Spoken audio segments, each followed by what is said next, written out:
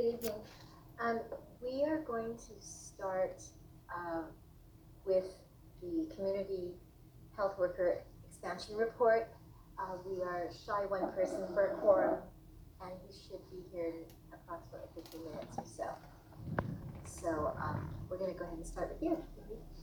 And Lily, just to be clear, did you want to share your slides or am I doing it for you? You are doing it for me. Thanks, Heather. Fantastic. Sorry for the scrolling. I hope nobody's getting seasick. I apologize. All right. And also just to set the tone for this one, this is an informational presentation to orient you to the work happening at AHS related to community health workers, and so there is a memo that is in your packet. And we welcome Lily McRae and Regina Simpkins. Thank you so much for coming today. Thank you, everyone. Regina couldn't make it tonight, but I will do my best to represent. So thank you so much for giving me the time to provide this update. I've been here in this forum with you last year when we were talking a little bit about community health workers and a potential for a photo voice project. So today I want to talk about our initiative around expanding the community health worker workforce at AHS. Next slide.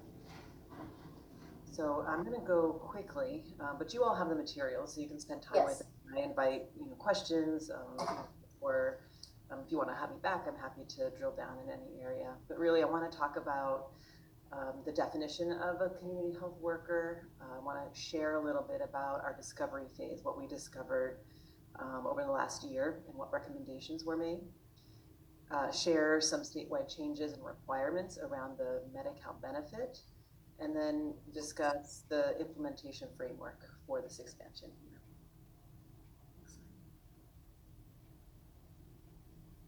So briefly, the environment that we're expanding in is really ripe for building this workforce.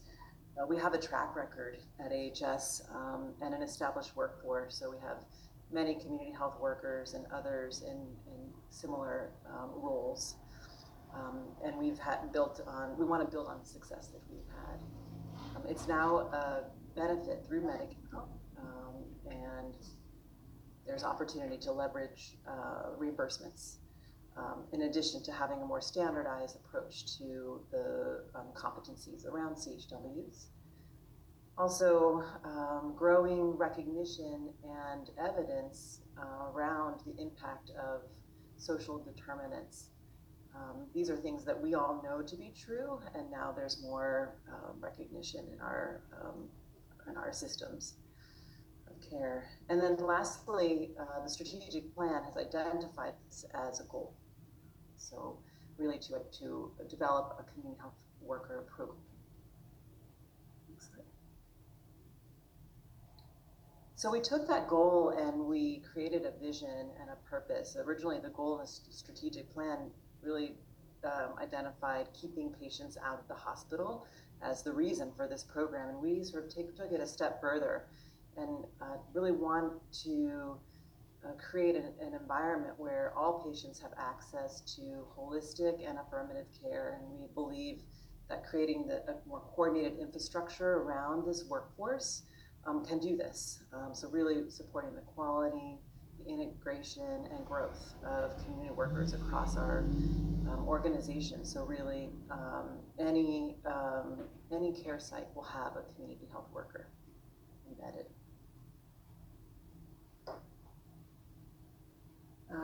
So what is a community health worker? This is a term that we hear a lot, and I just wanted you to walk away with a couple of key pieces of information. One is that it's an umbrella term that can refer to lots of different job classifications and job titles. But really, some of the shared characteristics of this role is that it's a role that relies on relationship and trust, and that its focus is really using experience as expertise for our patients and also to inform our system. The explicit purpose of community health workers is to improve access and promote equity. And generally, the role is unlicensed. Next slide. So here at HS, we have community health workers that date back to the 1980s that met the need of the AIDS epidemic. Currently, today, we have about 48 FTEs serving a variety of populations across our organization. So typically targeted populations such as people experiencing homelessness, behavioral health, etc. And we've also have many different job classifications. You see that listed on the right. We have community health worker, community health outreach worker, patient navigator. So the title of the job classification varies, but really having those shared characteristics that I spoke of earlier. Next slide.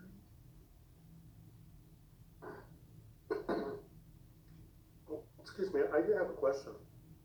Great. I'm sorry to interrupt. The job classification, Mhm. what's actually the difference really between the health advocate and a health coach? Yeah, do you want to go back to that slide, Heather? Yeah, thank you. That's a great question. So we're currently in a process right now looking at the job descriptions to really understand, not just between the two job descriptions you called out, but all of these job descriptions to see how they're similar and where they differ. Health Advocates actually is a specific program at AHS that is sort of like a help desk model where we have community health workers needing health-related, providing health-related social resources to patients, and it's typically a 1 or 2 or 3 encounter intervention, so it's not services over time. I think you asked about health coaches. Did you ask about health coaches? Yes. Yeah, so the health coaches, currently we have 2 programs that have health coaches. One is folks in the ED. They're actually employed by the county, and they're providing sort of coaching of patients around specific chronic medical conditions like hypertension. Then we also have another health coach program where I believe it's sort of an intern model where it's people who are hoping to go to medical school who are help supporting ambulatory settings. So focused on that health coach and kind of navigation piece. Does that answer your question? Yes, it does. Thank you. Yeah. Any other questions? Are health advocates currently up and running still? Yes, they are up and running, and they receive referrals from all over the system, but they're centralized. And typically, they're providing telephonic services. So they receive referrals from the inpatient services, the ED, and then all ambulatory settings. Okay, so they're not physically here where, say, K6, could send a patient over to see them? Correct. Yeah, they used to have an actual physical location. Yeah. And in response to the pandemic, they moved mostly telephonic. We do see, the health advocates do see patients at the bedside when they're still in the hospital, a patient's still in the hospital. Okay. Yep. Thank you.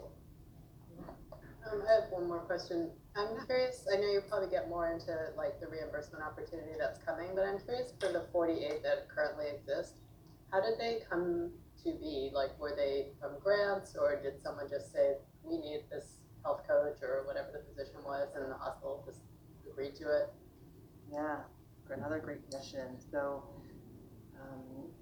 all different ways. So some programs emerged from grants. Some programs emerged from a specific champion wanting to like champion an issue or a problem in a particular area. Many of our CHWs are part of the enhanced care management teams, or the complex care teams that provide enhanced care management, and they're reimbursed through the state, through the health plans, through the CalAIM initiative. Some programs I think I kind of covered it. So like local champions, grants, and then just sort of naturally over time, different clinical areas identifying needs. I think one of the things that we learned, and you're looking at the slide around our discovery phase, is that there was a lot of good work happening in isolation. So there was a lack of, over the years in the development of these different programs, a lack of coordination around how CHWs were trained, how CHWs accessed resources or had partnerships in the community.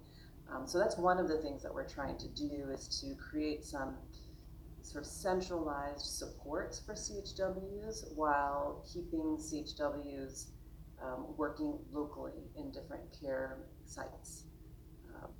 The other concern that we heard a lot about was sustainability. So if you have a program that's developed from a grant, and then say that grant runs away, does that program go away? And where is the valuation and transparency for that kind of expansion? So that's another big focus of this, is having a sustainability plan and transparency with and accountability with the work that's happening. A few other things I want to highlight in terms of what we learned through the discovery phase is this piece around centralized support and training and decentralized CHWs. We learned that it was very important that CHWs report locally and are really integrated into the care teams and not sitting outside of those care teams. But also hearing that people really wanted access to local resources, not just for CHWs, but for things like supervisors or how to onboard CHWs. So these are some recommendations that we will act on. Another piece that I want to highlight is we're really needing to weave the CHW voice throughout the process. So we've created an advisory council, and then also CHWs are sitting on all of our different committees. So providing their perspective and experience. And then ultimately, really informing the system beyond our CHW expansion, being able to advise other activities in program design. This discovery phase, we did interviews, we did focus groups, we did a survey, and then we had several feedback sessions where we were able to develop these 9 recommendations. I have a question. Yeah. In creating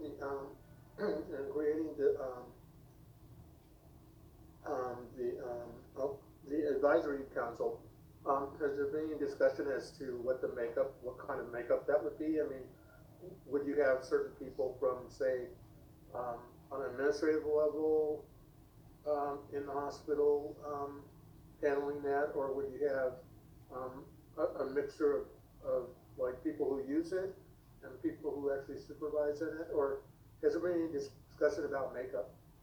Yeah. So we approached it sort of informally at first. We just put the word out to all of the CHWs who would like to participate in this, and we got a little bit of funding so that we can provide lunch for folks who are attending the advisory council. And in terms of facilitating the group, it's myself and Regina Simpkins, who used to be a community health worker and is now working around training and education of community health workers. So that's the current structure, and we've met twice. And so we're really still in the forming phase. We're forming the group, we're establishing our norms. One thing that we did was talk a lot about the certification, which I'll share in a bit, the certification process and what we need in order to have a successful rollout. The goal is that all of our CHWs eventually become certified, but how we do that, how we support CHWs to do that, we want it to be very low barrier, accessible, and supportive to people in the job, and not be something that screens people out. way we're able to get people. Will you have any patients on your advisory board? That is a possibility. We don't currently, but it's a possibility. It's something that we've talked about. I think we wanted to just get going and establish the group and understand our cadence and our process, but we'd be open to that.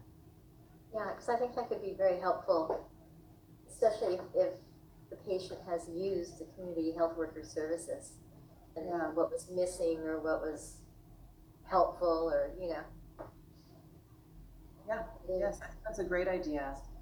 I think that, because community health workers are explicitly people who represent the community, represent our patients, and have had experiences that align with the populations we're serving, the workforce can be sort of proxy for the community, but I think your suggestion is really helpful to me because it's something that we've considered. So what you're looking at is our current state. A lot of times people think about population health as a triangle. So you have a small amount of people at the top who benefit from more services, who have medical and social complexity, often are sort of high cost patients. Right now we have CHWs in programs supporting people at that high risk tier, targeting specific populations, as you see. Really supporting people across our continuum, so not in any one department or place. But in our discovery phase, we identified that we have patients who have health-related social needs across our population, across our system. So in thinking about an expansion, we wanted to, you can go to the next slide, Heather. We wanted to build our CHW services to support people in that low and rising risk groups so that we can have support for people that's scalable to prevent people from moving into those higher risk situations and have more medical and social complexity. So future state is that we have CHWs embedded in care teams so that they can be accessed in everyday care. I'll stop there for just a moment if people have questions about that framework. So as we move from discovery to implementation, we're going to use a pilot approach. And when I say implementation, what I'm talking about is net new FTEs. We are not talking about repurposing CHWs that are already working in specific programs. We're talking about growth. So not only this building of our training and our sort of support of CHWs and their supervisors, but growth. So we're going to pilot in 2 or 3 areas this year in phases, and then really use data to monitor our progress, monitor and share our progress, and then spend a lot of time around training and culture building.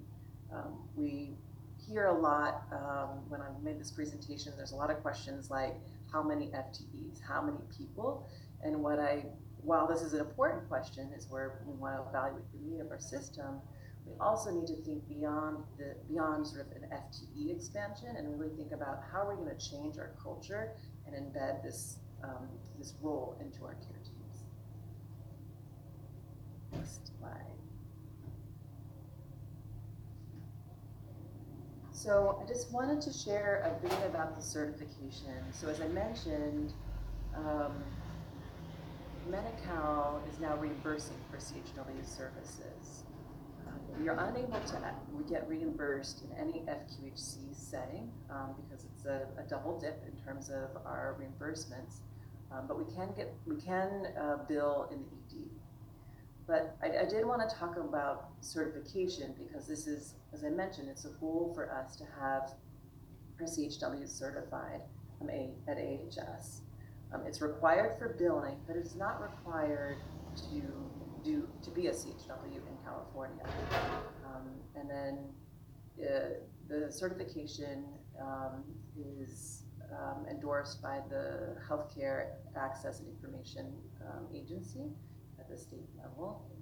They identified 11 core competencies for that certification, and then for that certification project or curriculum, and 6 hours of continued education each year.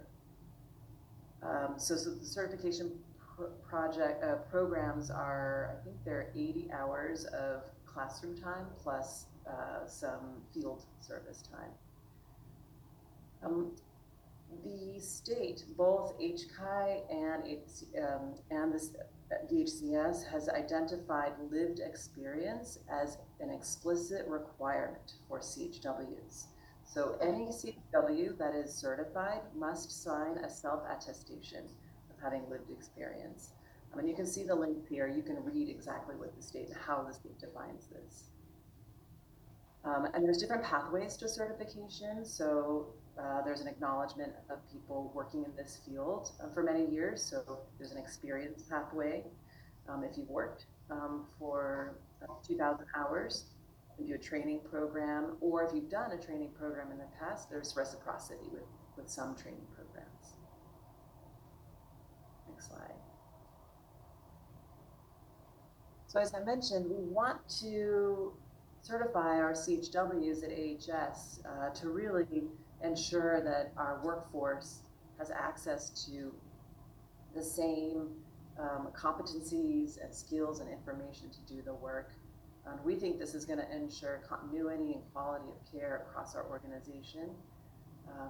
We think also this will allow members of our care team, not just CHWs, but other members of the care team, to work up to the top of their license and abilities.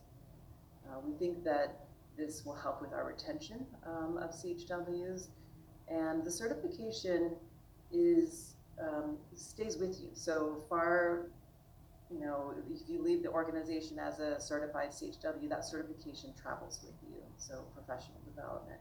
Then of course the additional revenue when we're able to bill. This slide there's a lot going on in this slide, but I just wanted to acknowledge that we have this infrastructure for facilitating this expansion. We have our executive sponsor is Tangerine Brigham. We've established a steering committee and 2 subcommittees focused on system-wide workforce and clinical development and financing. And then we will establish work groups in the individual pilot areas. I mentioned the community health worker voice is really woven into the entire process through the advisory council, through committee membership. We're also participating in a learning collaborative with the county and other local CBOs that was funded by California Healthcare Foundation. And that's provided some technical assistance, some work groups that we've attended and been able to benefit from some best practices together, and some internal technical assistance that have been funded. We've identified the first 2 pilot areas as the emergency department and ambulatory, and we are launching this month with the goal of implementation being completed by the first quarter in calendar 2024. The 3rd pilot area is TBD. So this is just a bit about the learning collaborative we've participated with CHCF. One of that you're seeing a photo of a convening that this funded, where community health workers and others gathered for an all-day conference together. And this was, the county and community clinics, and CBOs, including HS.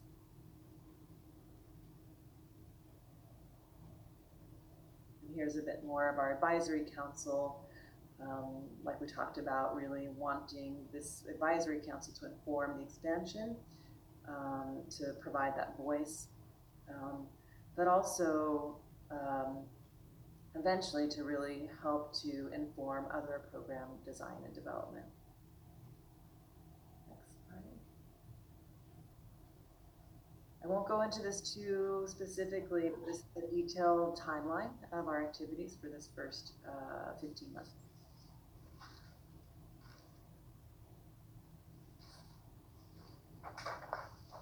Next. Thank you so much for your time. Sorry if I've gone a little bit over. What questions are there?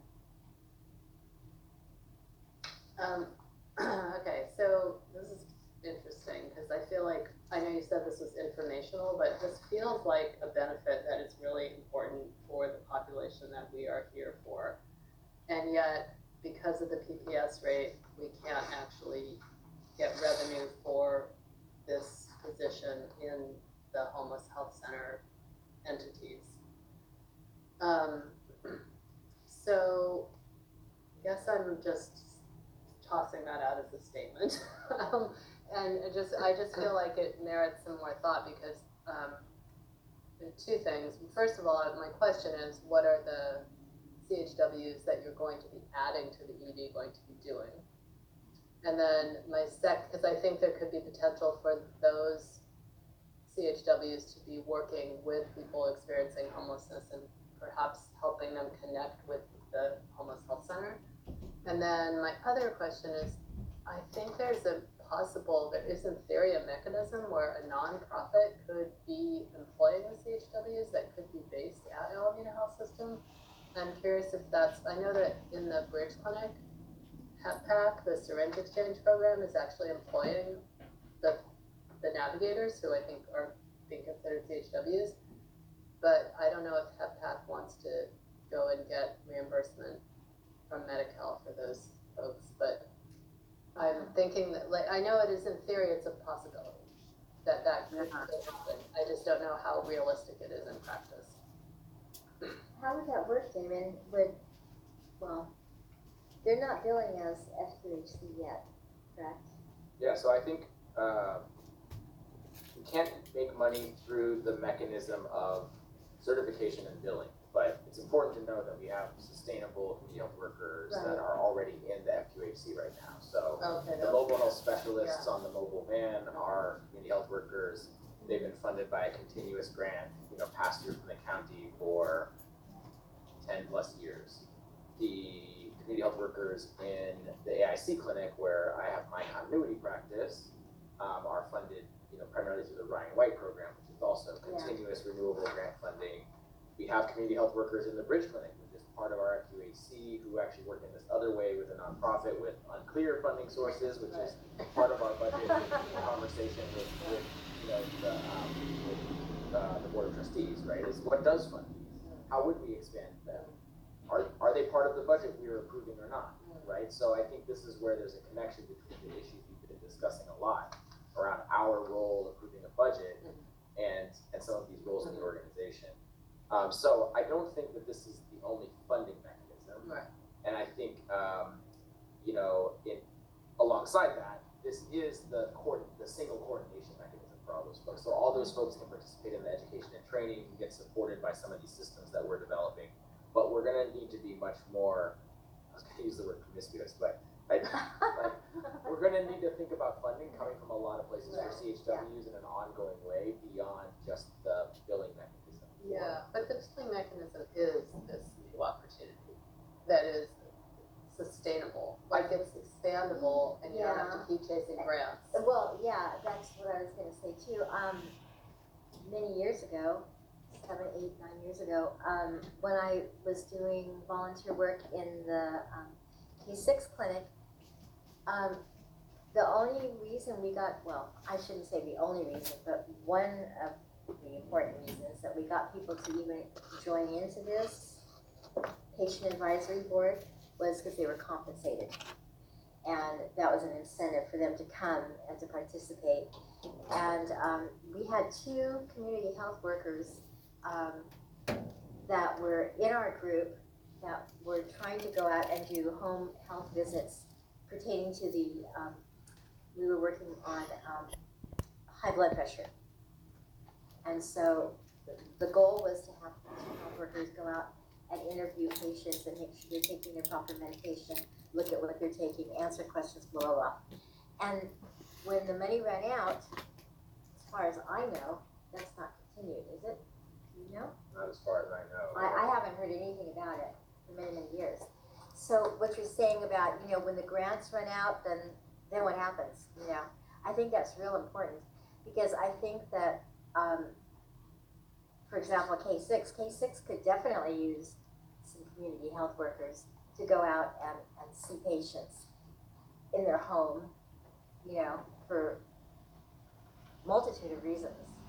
But I don't think we have that right now, do we?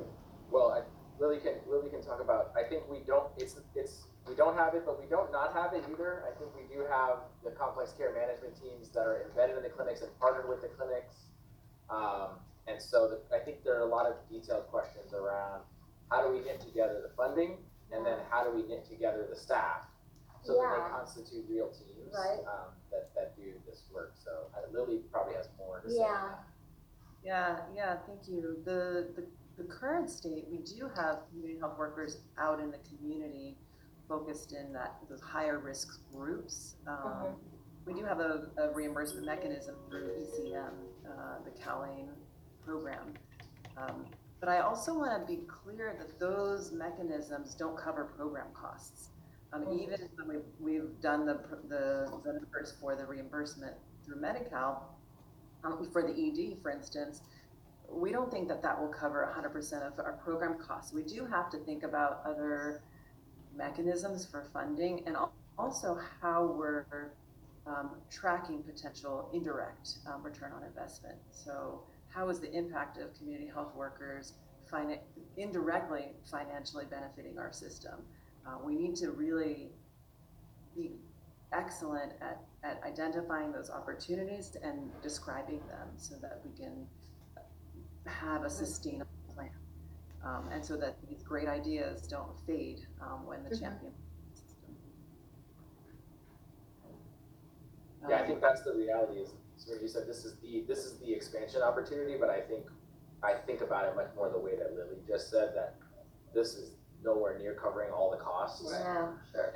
And we have to, for this program and all the others, use the opportunity that philanthropists are invested in this. The county or the state and the county, but the state more importantly is reassessing the sort of policy framework around all of this in a way that wants to help us organize. So things like alternative payment methods for primary care, where you're not billing by a provider visit.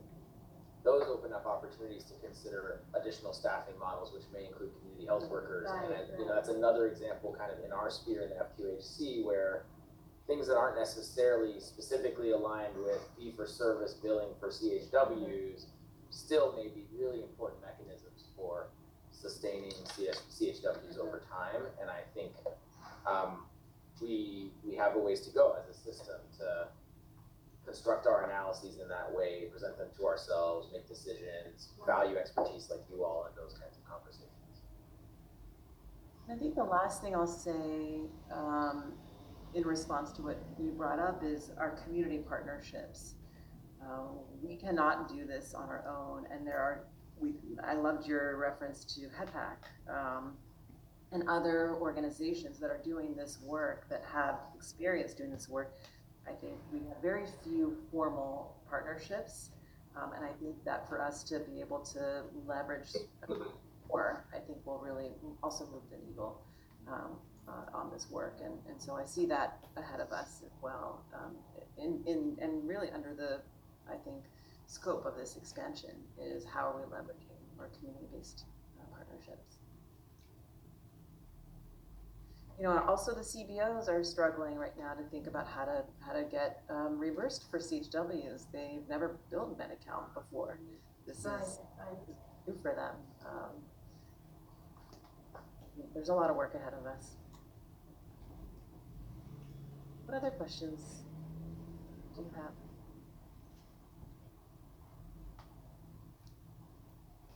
Well, I appreciate being able to be here tonight. And if you think of a question or you want me to come back or we can drill down on your question what will CHWs do in the ED, I'm happy to come back and get feedback. Yeah, that would be very, very informative.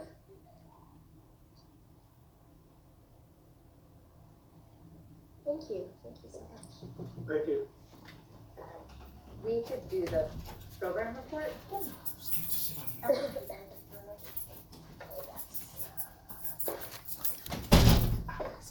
Right next after Lily, just like we went to the end of the meeting, and then later we'll come back. Okay.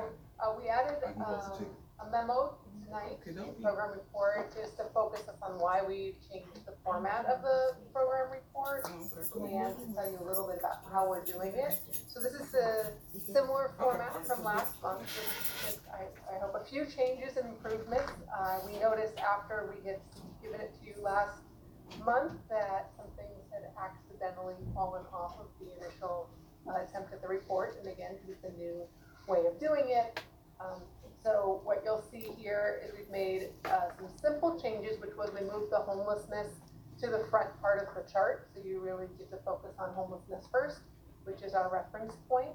Our unduplicated patients was another area that was intended for our program report last time, but through error by me, the person who's making the report, sorry about that, it accidentally got removed in the first rendition. So you can see that there. We've also included those percentages for each of those, and we've kept the total amounts, which is new as compared to last month. So that's just the way we are showing it all to you now, and it helps also to reduce the number of errors we make when we produce the report.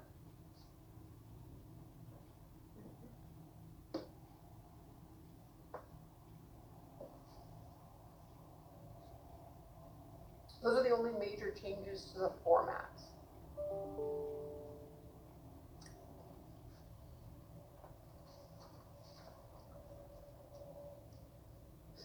I'm curious about adults waiting for primary care. Yeah, It's a lot. it's a lot. Is there any, like, go to the front of the line for people experiencing homelessness? How does kind of our... I think there is there? Not yet. So what we have been able to do with our new patient capacity for adults is we are able to identify now if they're on the registry or not, but we have not developed any changes in workflow that would put anybody in the front of the line. So first we've established that we can access that information around patients and have it on the waitlist report. And so next steps, if chosen, would be, now here's the data, and then what do we do about it? We haven't done anything about it yet. But if we see a homeless person in the van and say that person has a chronic illness, they can get into seeing the provider, correct?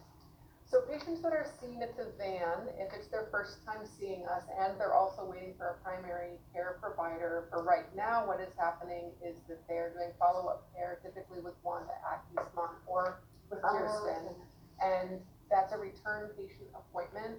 So the new patient appointment is a very specific thing for new patients. So what happens is they get their return appointment with the provider, but they have not yet had that new patient appointment. Right. And so we're working out right now whether they come off of that list altogether or whether they're put back in line to still get their new patient appointment. Yeah. So yes, they're being seen, and we are working out the details of do they still need their new patient appointment to establish care, or do we just keep getting to do return of visits with them? Right. There's some and we do conversation around that. We do. I'm thinking of the way there's a gentleman I know who is homeless who ended up coming here in the emergency room for an infected wound on his elbow, and he stayed in the hospital for 5 days. He got treatment. They did surgery and discovered that he has bone cancer. So when he got released from here, they had already made arrangements for him to be seen in Davis, at Davis, I guess, a specialist, right? And so, and he's homeless, so he doesn't have a vehicle. They had made arrangements for him to take the train, and everything was coordinated that way. And he got his treatment, he's doing well.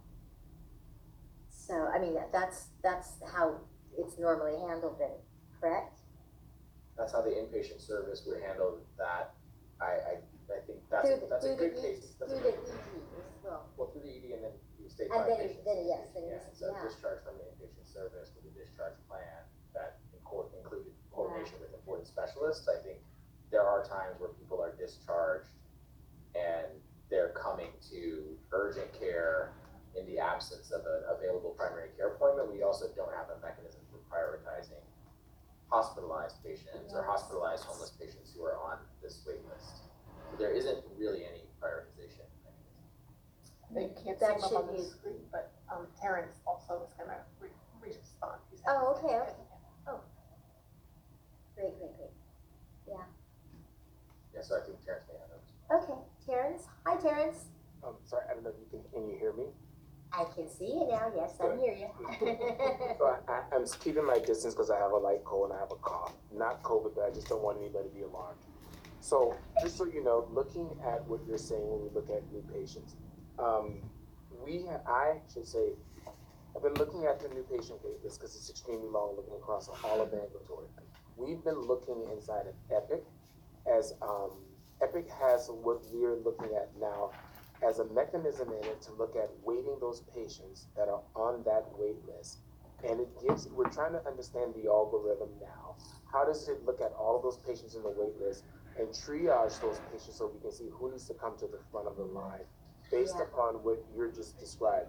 The way it looks now without us having a clear definition, because we reached out to Epic headquarters, if we were to fully implement this in ambulatory, we would be the first medical system globally to actually implement this waitlisted triage system through Epic. So we're really trying to pilot this for records and history. Right now, we know it looks at chronic conditions. It also takes into account psych. We're trying to understand if it also takes into account a person who's housed or unhoused, because we know that is a huge risk factor for anyone who's out in the community and they don't have a structured environment. We're also looking at which one of the chronic conditions get the highest score and weighted value. Once we can look at those predictive values, this is something we're going to look at to start looking at all those patients who are on the wait list. And it also, as we know now, also plays a factor into was a person admitted and how many times have they been seen in an ED, because we know those are multipliers too that would predict a person coming in. The goal of this would be to bring them in and see them into primary care versus allowing them to go to the ED or urgent care, utilizing those resources so we can get them tied into primary care. So right now we've been meeting on this for about 3 months, and we have brought in the Epic BFFs into this as well because we're really trying to understand the algorithm behind these predictive values. That's great. Thank you, Terrence. Terrence, who are the is Portia on that committee? Are there any other medical? So yes, Portia's on there. Dr. Natalie Curtis is on there. Tangerine's on there representing population health. Myself, we have the Epic team, Michael, and a few others from there. And I want to say Dr. Sarah Rahman has attended that meeting as well, as we're looking at just trying to understand how Epic uses that software and how it calculates and weighted out those patients.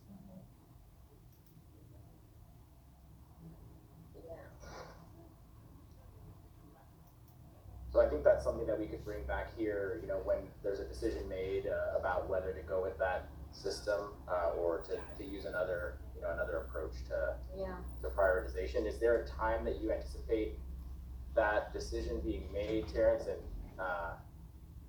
to know if we're going to start using that?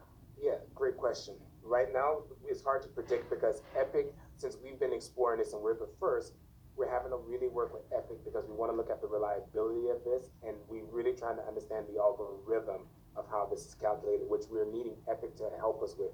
We've taken a few sample, a small subset of the sample there. We looked at patients against the predictive values to see what it was, but we're doing all the manual lift because Epic, as I said earlier, no other medical center who uses Epic has ever, even attempted to use this as a triage predictive value. So that's why I think this is a test that we want to start small, but we really need to understand the algorithm behind the data and how it's calculated. And so that's the biggest holdup for us. We've been doing this for about 3.5 months now. We're closer to a predictive value, but we just don't trust the data yet to use this in full implementation and say that this patient should be seen over another based upon what Epic is recommending. And that's all based on what department is inputting the information on the patient, correct? Like if it's the ED It looks at everything. or the health van. Yeah, it looks at, right now we know it's looking at ED, ICU, inpatient discharge, and any provider notes. But we don't know the scope of which providers are included and excluded. And those are the things we're trying to dig up as well to see. We know it looked at past health history, and we know that now we also identified now it's looking at medications. Yeah. Are you entertaining any other simpler alternatives? Like Dr. Curtis brought up in one of our meetings, using ECM, for example, eligibility, enhanced care management eligibility as a criterion. I think that's one that we have from health plans for folks who are Medi-Cal eligible. And that would be a relatively straightforward one to implement without the need to use an unvalidated risk tool. I don't know if that was actually evaluated after Dr. Curtis brought it up. I haven't followed it, but I know she brought that up a few months ago around the time this started. Have you guys talked about that at all? We have, and this is why we're looking at the Epic, because it runs it constantly, where we can actually look at this on a daily and look at patients. So when we have slots and availability, how can we quickly run this report and get the triage of all these patients and try to, move people around based upon the urgency? Because the one we looked at gives a predicted value, and if I recall it correctly, it would say this person is deemed they may decompensate and be seen within X amount of days based upon that. But we're still trying to understand how is it coming up with that value system and those predicted values.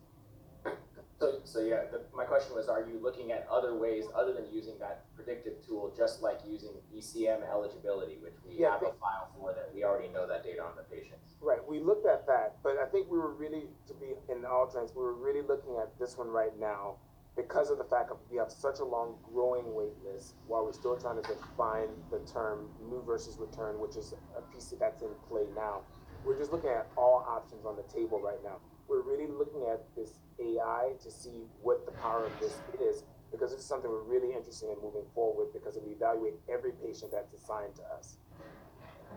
And this looks at patients also who's come to us once but hasn't come back but are in our network, so that we can start reaching out to them, getting them back into the system if they're still an AHS member. And Terrence, how do they get on this list? Is it, Any patient who's registered and we've seen them in our system is currently on this. What we don't know is how long since they've seen care before they drop off. These are the things we're trying to explore to define what makes it an active patient that we should be addressing. Are they even still in our wait queue? Yeah, or if they fall through the cracks, or yeah. And and I'm just hypothetically, if the patient expires, that they automatically drop off. We don't know those kind of values of the system at this current state. But as it looks right now, this is something that looks really promising for us because it factors in every single patient across all of the system for us.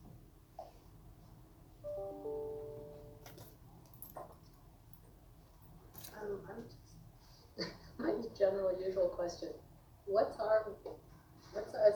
as a board, what's our decision making or non-decision making role in this question of like whether patients go to the head of the line and how they go, and That's kind of what I was asking too. I mean, I would assume, and please correct me, Terrence, this is my own thought process here. If someone came into the emergency room and it was discovered, like in the case of this homeless person I know, that he had cancer, bone cancer, then when he was being discharged, the person that took care of him set up all the future appointments for him and everything because of what they had found in the pathology report, And I think having roles such as like a oncology navigator really helps patients with situations such as that to get them into transitional care and continue the process in aftercare outside of the healthcare system. Right now, currently, we look at our oncology portfolio now. The providers are super busy. I just went to the work committee. We just got extra positions for an oncology navigator. We got an APP who's going to also help offset some of the work that our providers are doing there. And we're trying to develop what other ancillary role we'll need because those roles are pivotal to help people really get the care they need that may be outside of the walls of the healthcare system. Right. And then to continue that care outside, and maybe it could be something setting up with home health. We don't know, but this is where their expertise lends itself to helping patients. Because we'll see the patients in the van multiple times, correct? We can, yeah, Yep. but we don't often, but we can. But we can because, let's say we saw someone and we know that they need to get into a primary care doctor for whatever reason. If they are one of these 2,000 people waiting and they get sick, they're going to come back to us, right?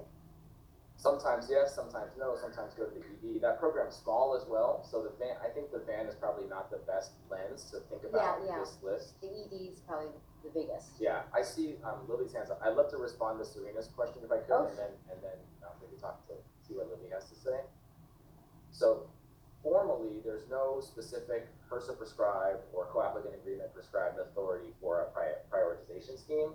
I will say it's entirely consistent with the spirit of the regulations that this board would weigh in on such a policy and have a lot of influence over such a policy. And having spoken to the chair of the board of trustees, I'm sure that they would be actually very interested in this board's opinion on a policy like this.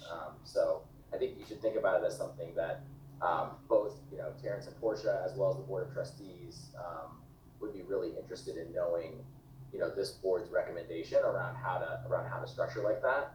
Currently, as staff, neither myself nor Heather is involved in this process right now. So we have to find some mechanism to make that happen. But again, there's no formal authority prescribed via either the cooperating agreement or the regulations that I'm aware of in regards to it. In view of your point that you just made, do you think that the retreat would be the one place to bring it up? Not the only place, no, but I think the retreat would be a relevant place to bring it up for sure. Yeah. I think Lily had a. Lily? I just wanted to add something. We are piloting a prioritization for patients on the wait list. And Terrence, you might not have been, this is sort of a new project that also involves Portia, where we presented the same question. As you know, part of my work is overseeing complex care, and they provide the ECM services, enhanced care management. And one of the populations of focus is patients experiencing homelessness, and in addition to people who have a history of avoidable utilization or a substance use disorder or serious mental illness. So that's the kind of populations of focus we serve. And one of our kind of mandates or standard work for the team is to follow up with patients after they've left the hospital. And our team struggle because our patients are leaving the hospital on the wait list. So we have a pilot right now where we are prioritizing folks who are leaving the hospital. So including patients experiencing homelessness, and we're monitoring it very closely as to not completely overwhelm primary care or make sure that there's even distribution across the wellness centers. But it's going well, and I hope to sort of expand that as a concept, because I do think that identifying people who are leaving the hospital is proxy for risk.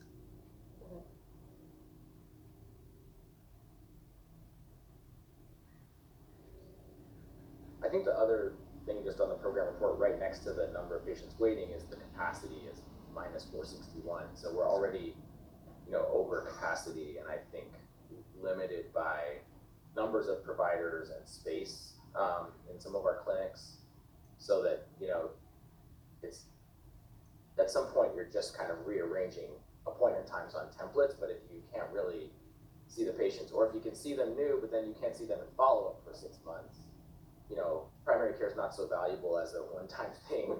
Right. And then you actually can't see the patient again. So even if it becomes a return patient waiting list for your second appointment, that's really not that much different than a new patient waiting list. And so I think one of the other big issues, that we need to think about is that minus 461, and what.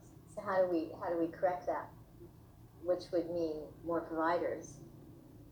Is that system-wide? Like, what about at the others, the CHCN clinics? Like, are they, I know that's outside This of was, our, but I'm just curious, do we know? didn't Like, you did it by, everywhere? We do, I haven't seen any recent data, but I know among the managed care data, and maybe Terrence has more information here, but we, our clinics have more patients assigned who are not seen at all, who are assigned to Alameda Health System for their primary care but haven't been seen at all than the CHCN clinics have. But the CHCN clinics also have a number of patients like that. Then the question is, among those patients, are they sick vis-a-vis this, AI tool, vis-a-vis ECM, vis-a-vis other standards? So, but I think it's pretty clear that, Alameda Alliance, which is the largest managed Medi-Cal provider, has assigned us more patients than we're capable of seeing in a year across the entire safety net system. And so I'm not aware of what the planning processes are around that or whatever. I think a lot of the focus the last couple of years has been just getting the administrative systems in place to do enhanced care management in place of the home health program, health homes program, or to to switch people over coming up on January 1st from Anthem Blue Cross to Alameda Alliance. And there are a lot of administrative changes happening that I think the plan and the county and Alameda Health System are focused on right now.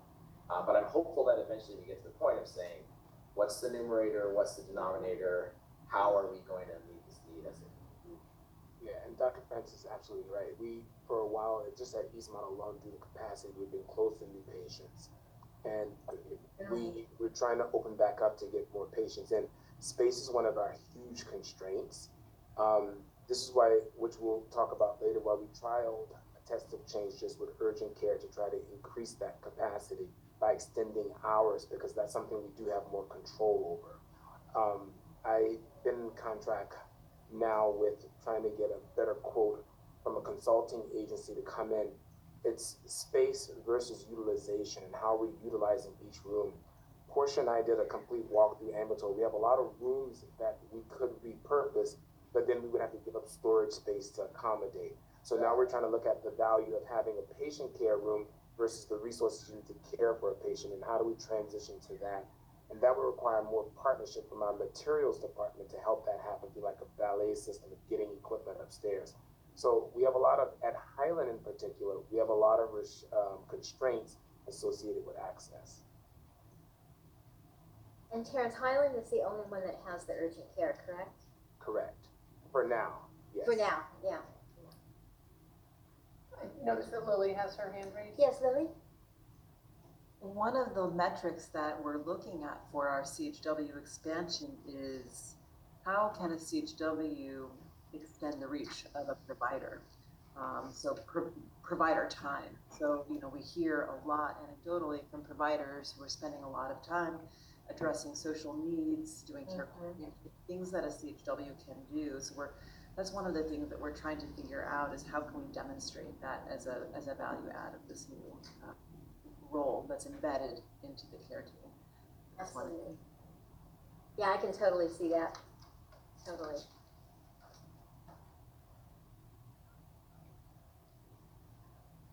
Okay, we have a quorum now. So let me go back to the beginning, the time.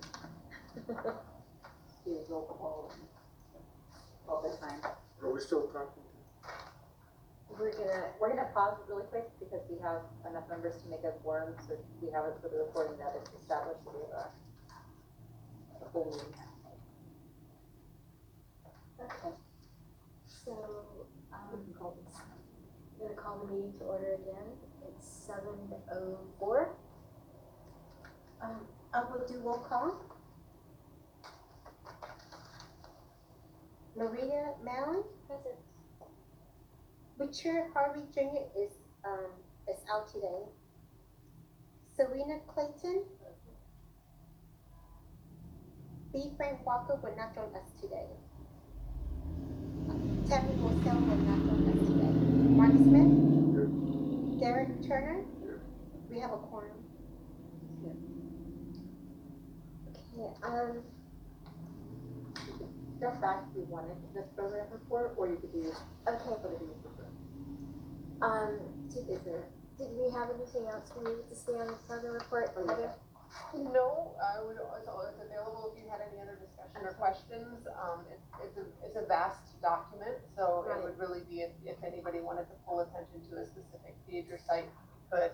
But given the lateness of the start and the number of action items on the agenda, it's really up to you what you wanna do. Okay, I think, I had a whole little thing but I'm gonna save this because of our time issue. So I did wanna say one thing, B Frank is, she sent in her letter of resignation due to health issues and time, I believe, right? Yeah, so, we're accepting her resignation, and I'm sorry that she's not here. She's been here for a long time and been a great asset. Really enjoyed her.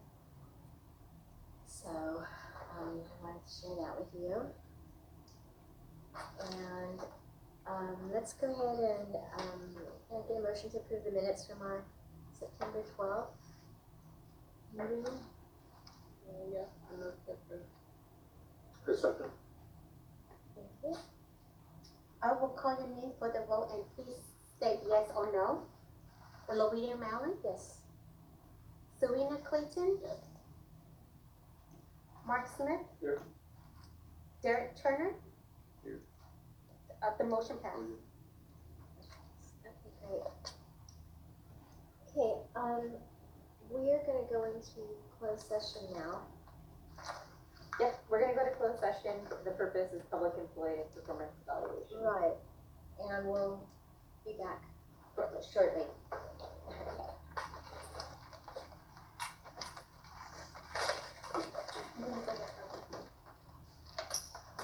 We're all going to, yes. Oh, okay. So that's all of us? Well, yeah, all the You ones too, that Mark. are- You and Bill Yeah, can go. you just right here. Peter and Heather will enter that. I want your stuff. Thank you. I'll be the bodyguard here, the security here.